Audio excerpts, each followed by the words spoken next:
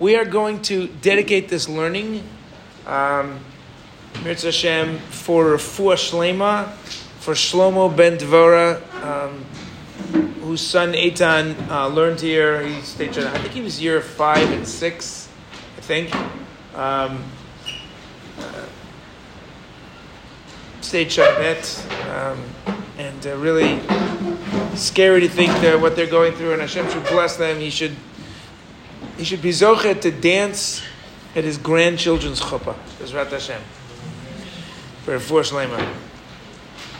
So, I had I must have told you this story, but it doesn't matter. It's just so appropriate. There was a guy, Uri Faraj. His yortzeit is actually around this week, if I'm not mistaken. And I didn't really know him that well. He was an ish chuliyah.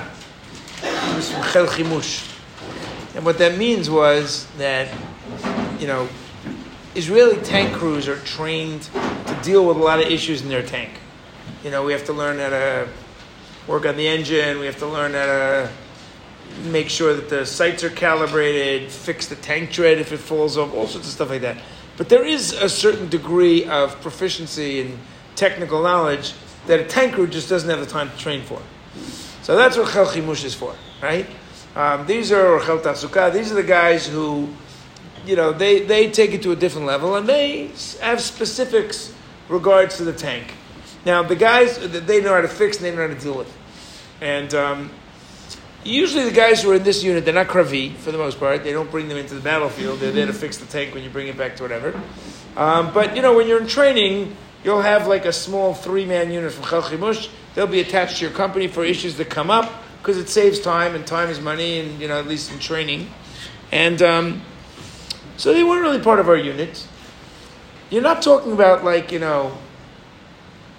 the Oraita level Talmidim. These are the guys who go to Duke University. You know what I mean? They're not, nobody going to Duke, right? Okay, we can make fun of them. And, usually these are boys with difficult social challenges. They come from very difficult backgrounds. They very often draft later so they can spend the next year trying to earn some money to help support their families. Anyway, this boy's named Uri. He used to like to hang out on our tank. I was a driver. This is long before I became a commander. And I had a guy in my crew called Pinny. I think I told you about him. And he was the gunner. And Uri used to like to hang out on our tank because Pinny had this band that he really liked, this music, which honestly back then until this day just seems to me like noise. I really didn't get it. But if a guy likes music in the army, I had a little tape recorder. He had some cassettes, and he would play this Whitesnake. Have you ever heard of Whitesnake? Good. And he used to listen to this. Crazy heavy metal band, I don't know. And Uri loved this music, so he would come and hang out. It's not like today where everybody has their music on their phone. You're out in the shetach, you're in the middle of nowhere. Nobody has music. So I had a little tape recorder with batteries, which was like a big deal, because you could fit it in your gear. And he would come hang out in the tank. This particular day, in the middle of Tzamap, which is like intense tank crew training. And the way this worked is we were about 6-7 months in the army. Now they're training us based on what we learned how to train as a crew. So like if you're a driver, you do all these crazy, mountain pass roads and breaking obstacles with your tank treads and all sorts of stuff like that. If you're a gunner, you're learning how to train as a tank crew.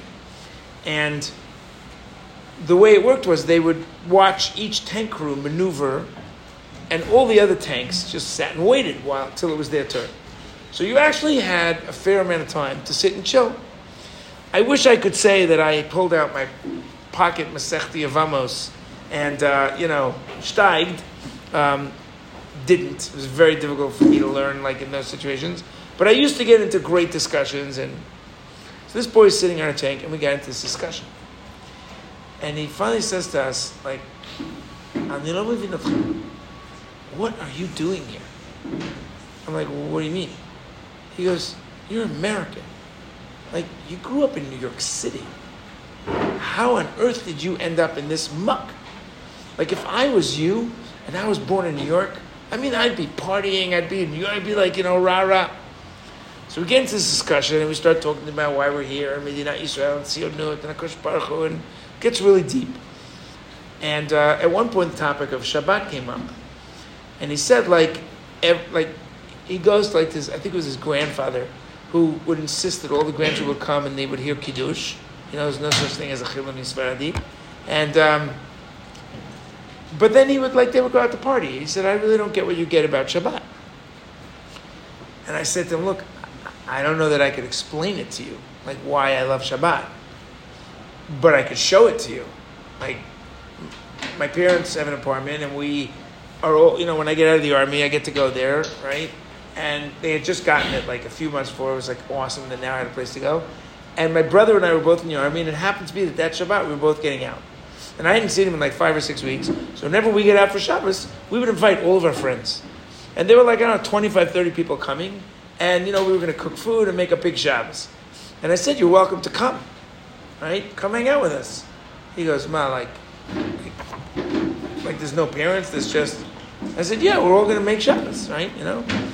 Friends from Bar Ilan, friends from Gush, they're all going to come. And he said, well, can I bring my girlfriend? So I said, sure, you could bring your girlfriend. You won't be able to stay in the same room. There's an apartment next door, and the girls are staying in the apartment next door, but sure. So he gets really excited. He's going to come for Shabbat. And I'm thinking, this is amazing. I'm in the middle of the army. I'm going to take this guy to Shalom Shabbos. It's going to change his life. How could you have a Shabbat in Yerushalayim and not ever change your life? He gets off the tank, and they called him to go see something, do something, fix something in one of the tanks. I don't know, maybe 20 minutes, 15, 20 minutes pass by. We're sitting on the tank still, Penny and I, just schmoozing, listening to music, whatever. And all of a sudden we hear this loud explosion, right? Everybody shocked. And we look around, and one of the commanders starts running. And what turned out was that there had been a Lao anti-tank shell, like a weapon that you shoot. It's an anti-tank weapon. And it had the safety seal off. For some reason, the safety seal was broken. It had stayed in the tank. It was there from when they had been in Lebanon and come down. So the sergeant saw it. So he knew that technically it's illegal to have an anti-tank weapon if the safety seal is broken on your tank. So he asked the commander, I guess the commander said, take it off the tank, and they put it on the side, and they, marked it with some rocks that nobody should pick it up. But they didn't put a sign there, and they didn't put the salavan, whatever, this white tape. And Uri Faraj, who wasn't a tankist, he didn't know the rules, he just sees this really cool thing on the ground, and he picks it up, and he starts playing with it, and he accidentally triggered it, and this spring went off and hit him in the head, and basically took off a quarter of his head, knocked him out. He was lying on the ground. There was actually brain matter coming out of his brain. There was a medic who managed to stabilize him. They had a helicopter the whole day. Obviously, maneuvers were canceled. And they helicoptered him to Yerushalayim, to wherever it was, to Barzilai in Ashkelon. I actually went to visit him. I got out that Friday, and I went to visit him in the hospital because I had been it was the last conversation. And met his girlfriend. And blissfully, about 6 months later, he was in a coma. 6 months later, he was nifter. And ever since that event, I have thought about that. He was this close to a whole different life. He was going to come, experience Shabbat the way Shabbat was supposed to be. And I don't know if he ever had a Shabbat like that. And what would have happened if he'd had that Shabbat? He would have had, I think, maybe a second chance on his entire Jewish identity. The children that now never would be born might have grown up in a completely different environment. Who knows? But he didn't get that second chance. Second chances. Do you ever get a second chance in life? Do you get a chance to do it over? Who here has not had the experience? At some point this year, of having some epiphany, some realization, and looking back and imagining, if I'd only known this a year ago, 5 years ago, 10 years ago, what a different place I'd be in. If I was sitting with my, 7th or 8th grade buddy, and I got deep into the zone and I decided I'm going to do, an amud a day. Like an amud a day. What's an amud a day when you're in? Who doesn't have time in 7th or 8th grade to find an amud a day? You'd have half of Shas by now. Who doesn't think that? And if only I had the chance to do it, can you imagine if you have had that thought at 18? Can you imagine what it's like to feel that way at 60? Like you look back, like if I, when I was 15 years old, had decided to do that for 45 years, right? I could have done a quarter of an amud a day, and I still would have owned Shas 2 or 3 times, right? Do you ever get a second chance? Now, why am I bringing this up in Parashat Be'haalotcha? Okay, glad I am then. Because there is an incredible mitzvah in this week's Parashat. And you don't expect to find this in this week's Parashat. In the middle of the desert, Be'haalotcha Tanirot, Aaron, Kohanim, lighting candles. Listen to this. Vayasu et Pesach barishon bar-14 yom lachodesh ben arba'im. This is now a year later. This is the anniversary of Yetzias Mitzrayim. Can you imagine? I remember my parents years later telling me about the anniversary of the 6-Day War, the first year after the 6-Day War. Can you imagine the first Yom Yerushalayim? Crazy. This is the first anniversary of Pesach. Like they're sitting down thinking about a year ago they got out of Mitzrayim. So, Vayasut Pesach barishon bar-14 yom lachodesh ben arba'im b'midbar Sinai. The first Korban Pesach was brought, the second was brought on the 14th day of Nisan in Midbar Sinai. K'chol asher tziva Hashem et Moshe ken asu b'nei Yisrael. By the way, this will be the last time they do this before they get there to Yisrael. Because for 40 years of warning, they don't do the same thing. But that's a different discussion. Vayehi anashim asher hayu tmeim lenefesh adam. Now there were some people who were tamei. They were impure. Not clear why they were impure. V'lo yachlu lasot haPesach bayom hahu. And they couldn't do the Pesach on that day. Now you can't offer up Korban Pesach on a different day.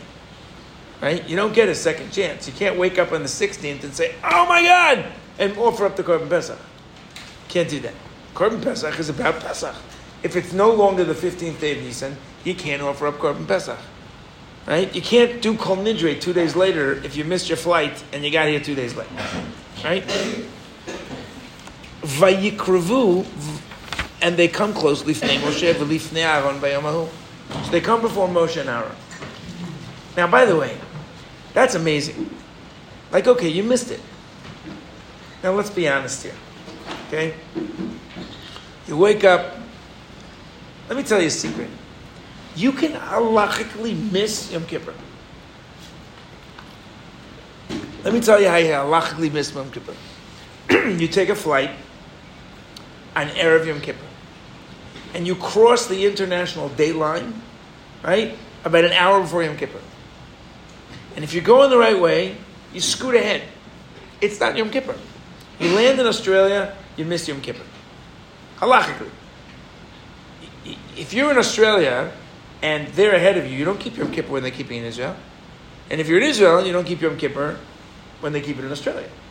So if you pop ahead, there's a big suffix about this, because the international date line not clear. It's machlokas when you would keep Shabbos if you land in Hawaii. In fact, Rav Shachter, it's a true story, Rav Shachter, Herschel Shachter, will not fly to Hawaii for Shabbos because it's a suffix when you keep Shabbos in Hawaii. Right? My wife once asked me, so what would we do if we went to Hawaii? I said, I'll figure it out, don't worry. If they send me to Hawaii, I'll figure it out.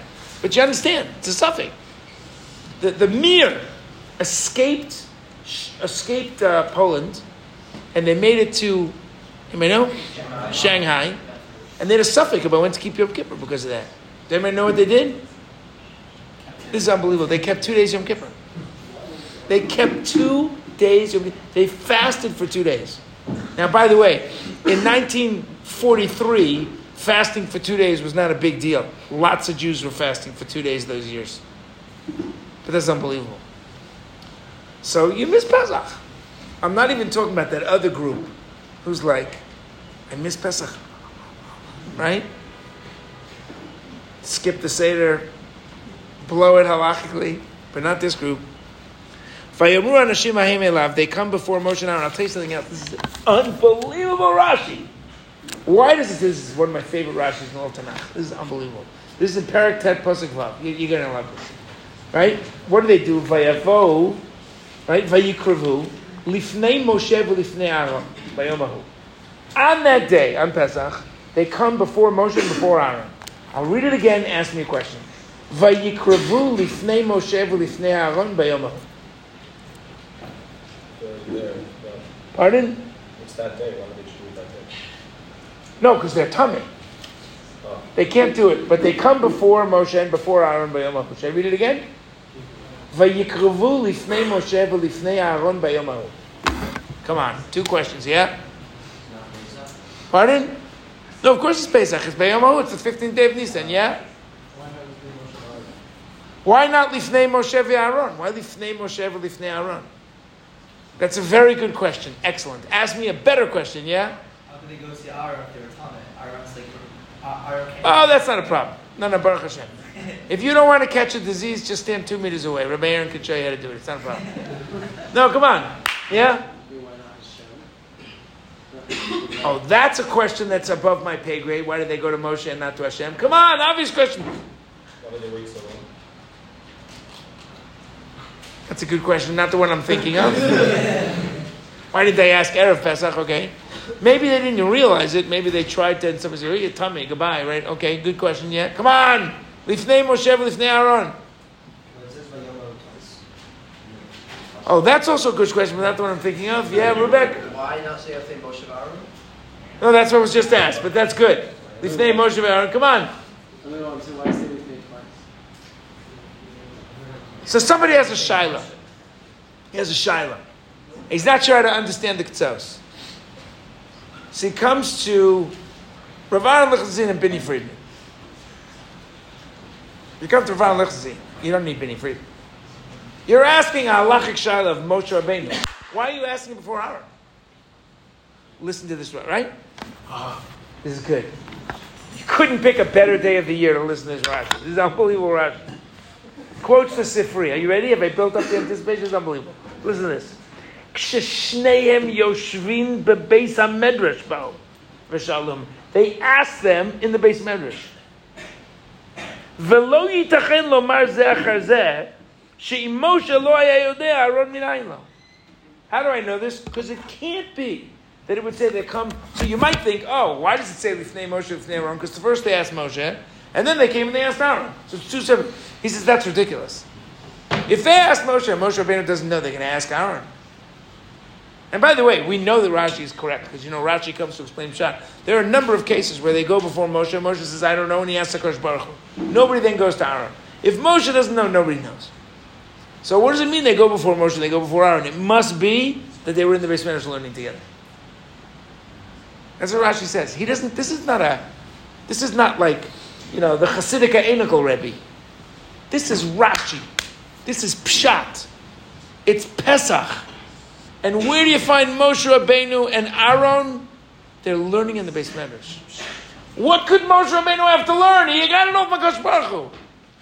Even Moshe Rabbeinu and Aaron, they got to find time for the base. Could you beat that Rashi? Challenge you. Come up with a better Rashi in all of Shas. Unbelievable. Unbelievable. You're in the University of Maryland. You're not sure what to do. Moshe needed to sit in the Beis Medrash. You can find time for the Beis Medrash. Okay. But that wasn't why I brought this in. We're tummy. Right? Why should we miss out on offering up the Korban Pesach? B'moado, at its time. B'toch b'nei Israel, amongst the people of Israel.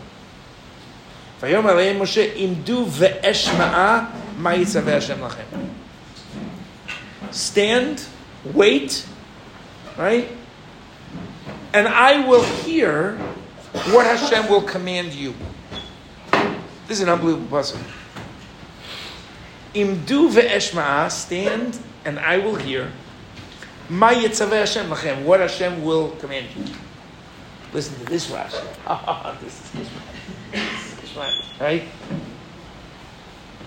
Amar lahem, imdu ve'eshma'a ketalmid muftach lishmoa mipi rabo.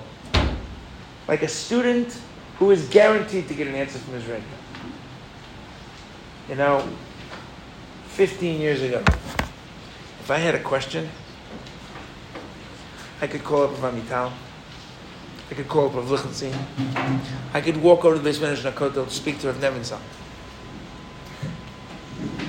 And I knew that if I got a hold of Rav Lichtenstein, and if I had a shaila, I get a hold of Rav Lichtenstein.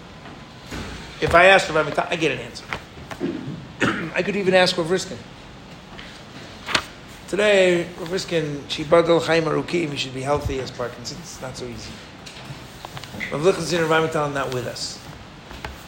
Moshe Rabbeinu asks HaKadosh Baruch Hu. And he knows he's going to be able to ask, and Hashem is just... And listen to what Rashi says here. Ashrei Yalod. Praised is a person like Moshe, a human being that could be born. Ashrei Yalod Isha shekach muftach, shekol zman she'arotze hayam daber im hashchina. That anytime he wanted, he could talk to the Shekhinah. What an unbelievable thing. We take this for granted. We're so busy learning Torah and Moshe Rabbeinu and that Seres HaDibros. Do you understand? Moshe Rabbeinu could just ask HaKadosh Baruch Hu. HaKadosh Baruch Hu would answer. Do we appreciate that? Lahavdil, but only lahavdil a little bit. You have a question today? You just walk over and ask Rav Blau. Rav Blau is near. Go chap Rav Gavriel. Rav Gavriel's talking to a Talmud, go over to Rav Judah. You're not sure? Go find Rav David. He's floating around. Right? Did we appreciate that this year? Did we appreciate that? What a gift we had. What a gift we had. And I'll tell you a secret. I get that gift all the time. What somebody here quoted, I don't remember who it was, but thank you, 100%. A few months from now, I'm sitting in Beis Medrash, I'm learning. I remember the sugya I'm about to quote in Pesachim. Is it Chav Gimel or Lamed Gimel? I said, is it Chav Gimel or Lamed? Chav Gimel Lamed Beis in the bottom. It's the third line, but in the Nusach of the Yerushalmi, it's unbelievable. So let me ask you a question. So what does Moshe Rabbeinu say? Vayidaber Hashem al Moshe limor. Now this is amazing. Moshe Rabbeinu says, Imdu ve'eshma'a, ma yitzaveh Hashem lachem. I will hear what Hashem is commanding you. What happens next? Vayidaber Hashem al Moshe limor. So Hashem speaks to Moshe. Obvious question. Really? Moshe says, I'm going to hear what Hashem says, commanding to you. So Hashem then speaks to Moshe. What could Hashem have done? He could have spoken to Bnei Yisrael. I know, it's like unbelievable. Knocks things over, that idea. He could have spoken to Bnei Yisrael. Why doesn't he do that? Why doesn't Hashem speak directly to Israel? Why does he talk to Moshe? Pardon? Excellent. Because he tried that. He shares two dibrot. The Gemara in Shabbos says, Parcha nishmotayim, their souls, they couldn't, the physical essence of a human being just couldn't handle it. So they said, stop or we'll all die. And without getting into all the details, if you look at the end of the Torah in Dvarim, Moshe Rabbeinu basically says, so? Like you could hear Torah from Hashem, you're worried about whether you're going to be physically. Do we want it enough? Do we want it enough? Okay. So what does Hashem say? Daber b'nei Yisrael imor, ish ki yetamei lenefesh, o b'derech rechoka. So a person who's tamei, o b'derech rechoka, or he's far away. O l'dorot lachem, o l'dorot echem, v'asa pesach la'Hashem. Now for you, or forever. Right? And Pesach comes. B'chodesh hasheni, b'arba'asar yom ben arbaim. He can do a redo a month later. Some of you may remember, on the 14th day of Iyar, that is a month after the 14th day of Pesach, you have an opportunity to offer up Korban Pesach if you missed it the first time, under certain circumstances. And that's called Pesach Sheni. The ultimate redo. That's why we don't say Tachanun that day. Right? Pesach Sheni. Vaish asher hu tahor v'derech v'loya. But if somebody is tahor and he could have done the first Pesach, but he just finagles his way out of it, that's a different story. So he can't do it. And that's an Isur and an Isur Kares. I'm not going to get into it.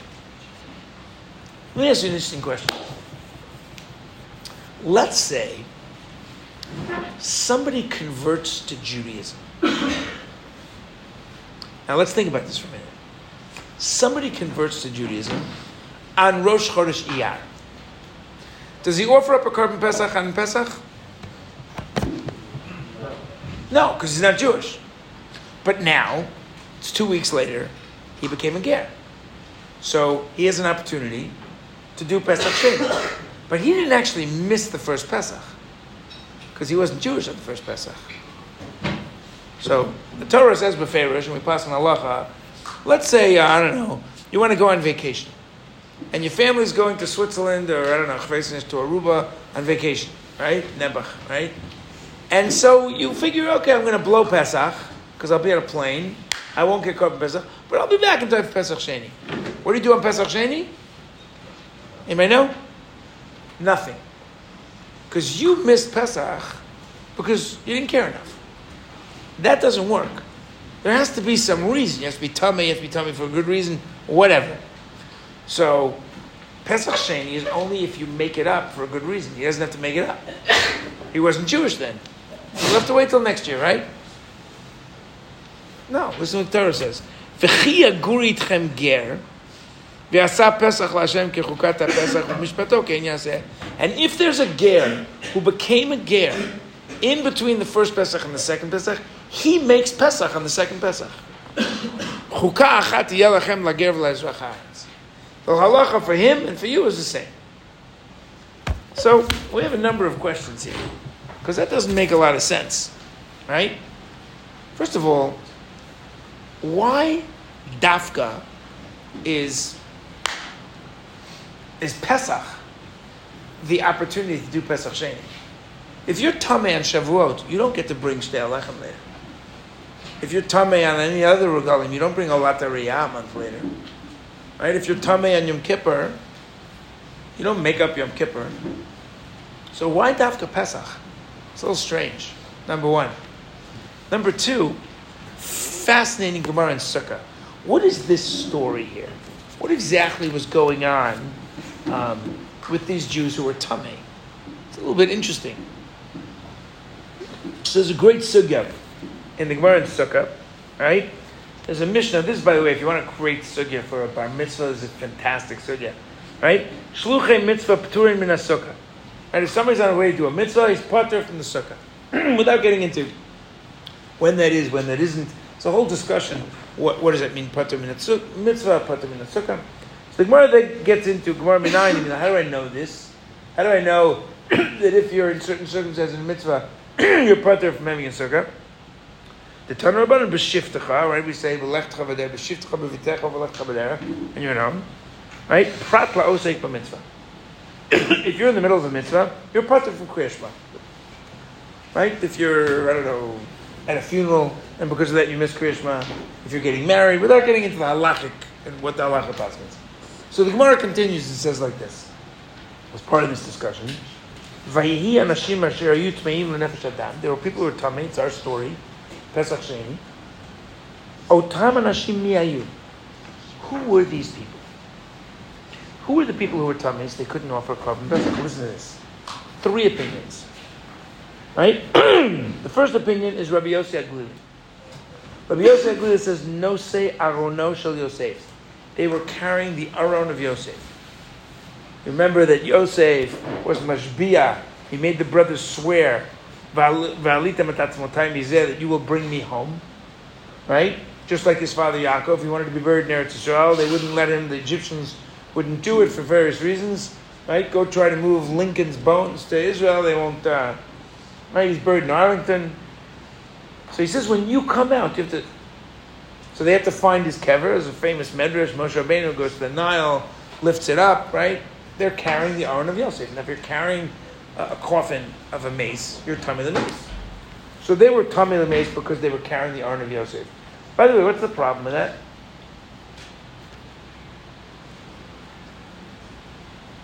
Nobody?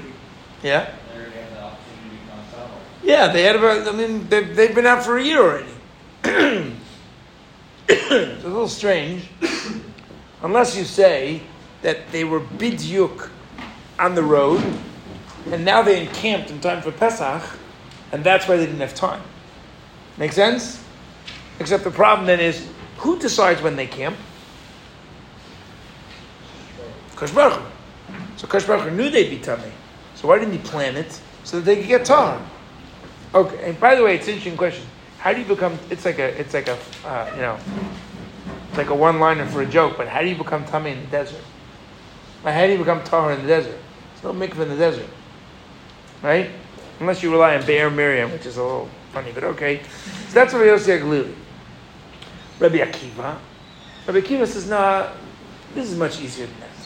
Mishael ve'el tzafan hayu. Shayu oskin ben Nadav and Avihu. If you remember the story of Nadav and Avihu in Vayikra, in Perek Yud, after Nadav and Avihu die, however they die, Moshe Rabbeinu commands Mishael and El Tzafan, who are the grandchildren of Aaron, they have to come and they have to take the bodies of Nadav and Avihu out. And they were still mitasek with this. They were still doing this. They were still tamei. But Yitzchak says, Im no se'aron shel Yosef ayu kvar ayu yecholin litaher. Right? The Buchval, the Rebbe was right. They could have become tar already. Okay? Im Mishal ve'el tzafan ayu yecholin ayu litaher. There was time since Nadav and Avihu were killed. Right? Ella oskin b'meis mitzvah hayu. Okay? There was someone who dropped dead. And it happened right then, so they became tamei.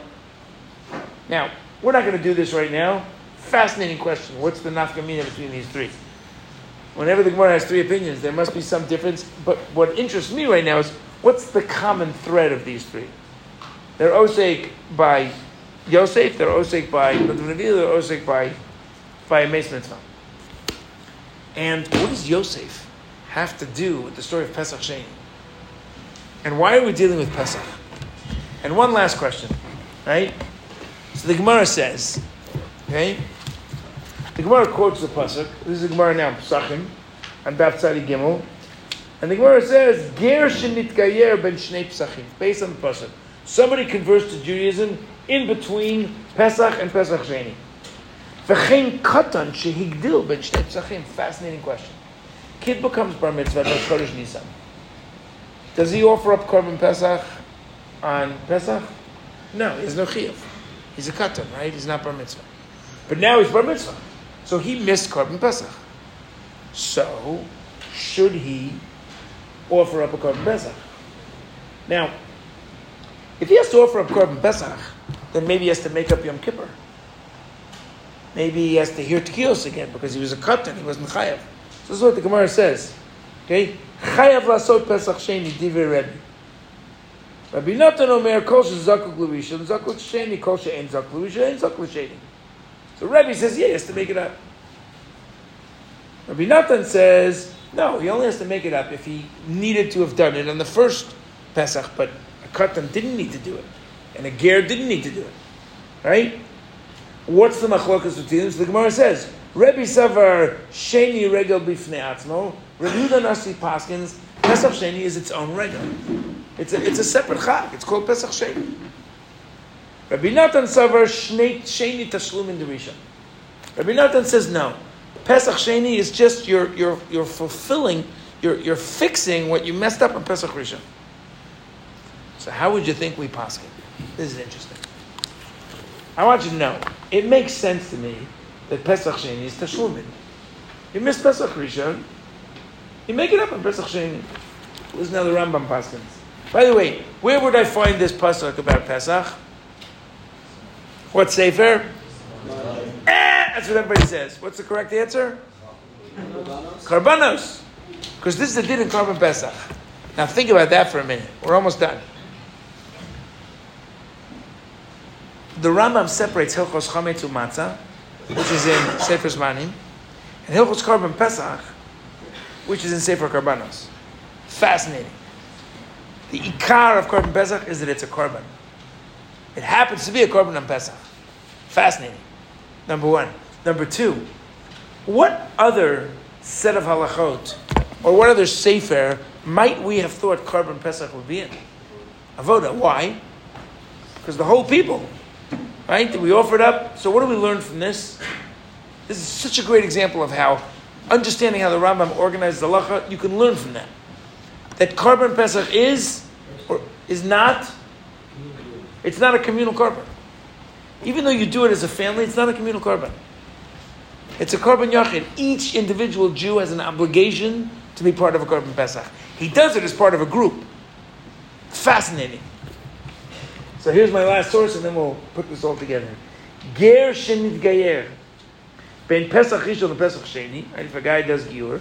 V'chein katan shehigdil ben shnei pesachim. A kid became bar mitzvah after pesach, before pesach sheni. Chayavin lasot pesach sheni. And there are other halachot there that we won't into. So that's interesting. By the way, the language here is ger shenit gayer. Isn't that interesting? What might I have expected it to say?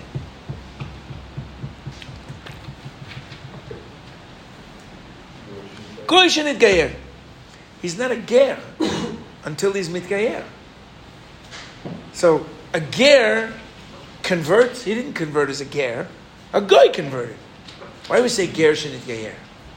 And how could it be that a ger who is a goy on the first Pesach, he's not Jewish, is somehow obligated in Pesach Sheni? So listen to this idea. This is Gishmak. And this is such a powerful way to end this year. Such an appropriate thing to think about right now. The Chida, right? Rav Chaim David Azulai, he was a Talmud of the Orach Chaim. He actually came for a while. He lived in Yerushalayim, and he learned Torah with the Orach Chaim, the Holy Orach Chaim, right? He wrote a sefer on the Shulchan Aruch called the Birkei Yosef, the Chida. But he was known. He's one of the halachicists. He actually died, I think, in Italy. He lived from 1724 to 1806. Tremendous Talmud Chacham, and he says the following. He says, even before converting, there is a spark of holiness in the non-Jew who wants to convert. And that spark of holiness, that ratzon, a guy doesn't just do giur out of the blue. Think about the burning desire you have to be fueled, to do a proper giur, to be a ger tzedek, to want to come under kanfei Shechina, to be a part of the Jewish people. In the middle of Chmielnicki massacres, in the middle of the expulsion from Spain, in the middle of the Byzantine massacres and the pogroms and the Roman Empire and Nazi Holocaust and everything else. What you're making up, says the Chida, the reason that on Pesach Rishon, even though he's not Jewish yet, he already is going to be able to make that up is because the desire, the ratzon, is already there. The fundamental topic here is ratzon. You know that's one of my favorite topics. Desire. The passion that a human being has to grow, to come closer to Hashem. You know what this has to do with Yosef? If there was ever a Jew, a human being, who had a right to throw out the whole thing, it would be Yosef. Abandoned by his brothers, sold into slavery, thrown into a pit, makes it work in the house of Potiphar, and then gets dumped again into jail in a pit, and just never loses his love for HaKadosh Baruch Hu. He's stuck in Egypt. But like that story I once told you, a Jew is never stuck. He's sent. Go figure out why he's sent there. And that's what Yosef does. And one of the last things Yosef says before he dies is, I may be the viceroy of Egypt, but my home is Eretz Yisrael. At the very least, you have to take me home. And I know I know what's coming. I see it. I know what's coming. And by the way, the Midrashim and what was already going on as Yosef became weaker and died is unbelievable. You can look it up in the Tanchuma. You will one day get home. Do not give that up. You know why this mitzvah is by Pesach? Because of all the Chagim, Pesach represents the spark of Ratzon that never dies. 210 years. 80 years of hard labor. Unbelievable. This is the Jew who is given by the Obersturmführer the opportunity to make one bracha, and he says, Shelo asani goy. This is the Jew in the midst of Chmielnicki's massacres who is dancing while he sings Mika Mocha, Gaal Yisrael. Unbelievable. That's what Pesach is. Pesach is you never lose the Ratzon. Pesach Sheni says there's always, if you're, how does this whole story start? Vayikrovu, they had to come close. Always. If you're willing to come close, if you refuse to give up, there's always another opportunity. Always. And that's why, by the way, Pesach is the first of the festivals. It's the beginning. It's the sprouting of that Ratzon.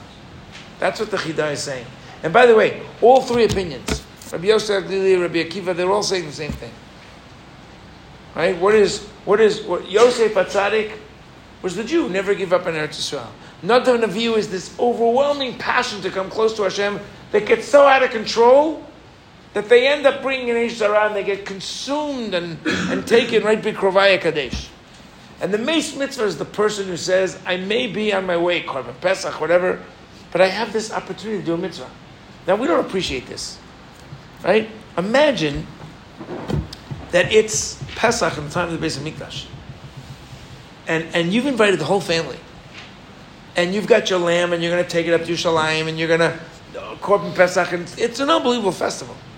And you pass a Meis Mitzvah. And if you're going to be mitasek in the Meis Mitzvah, if you're going to deal with the body, and then this whole festival is going to go out the window. You're going to be tummy. You're not going to be able to go to the Beis HaMikdash. You're not going to be able to eat the Korban Pesach, the whole 9 yards. You're going to have to come back and do it again a month later. This is not an easy thing. What motivates a person to do that mitzvah? When it's a real mess for him, and who's going to know? Somebody on the road. For us, this isn't common. In those days, this happened all the time. Times of the Roman Empire, all the time. You must have such a burning desire to do mitzvah that everything else gets put aside. That's the mitzvah of Pesach Sheni. You know? How did Geula start? Vayizaku. They called out to HaKadosh Baruch Hu. It's been 200 years. Pharaoh after Pharaoh, slavery after slavery. Yaakov is dead. Yosef is dead. They're long gone. But the Jewish people will not give up. 2,000 years. The Roman Empire for 1,000 years. Pax Romana. It's insane that the Jewish people still believe that there was what to dream about. And here we are. That is the secret of Pesach Sheni. So you walk out of this Beis Medrash. Today, tomorrow, Shabbos, Sunday, next week. And you're heading off to different places. And maybe you'll have a moment, a week from now, 2 weeks from now, 5 weeks from now, 10 weeks from now. And you'll be like, it's so far away. Remember this. Remember Pesach Sheni. It's never over. You'll mess up in life. We all mess up in life. Remember Pesach Sheni. You can take yourself back to where you were right now, and you can start again. Don't ever give up on who you are and who you can be. Little food for thought.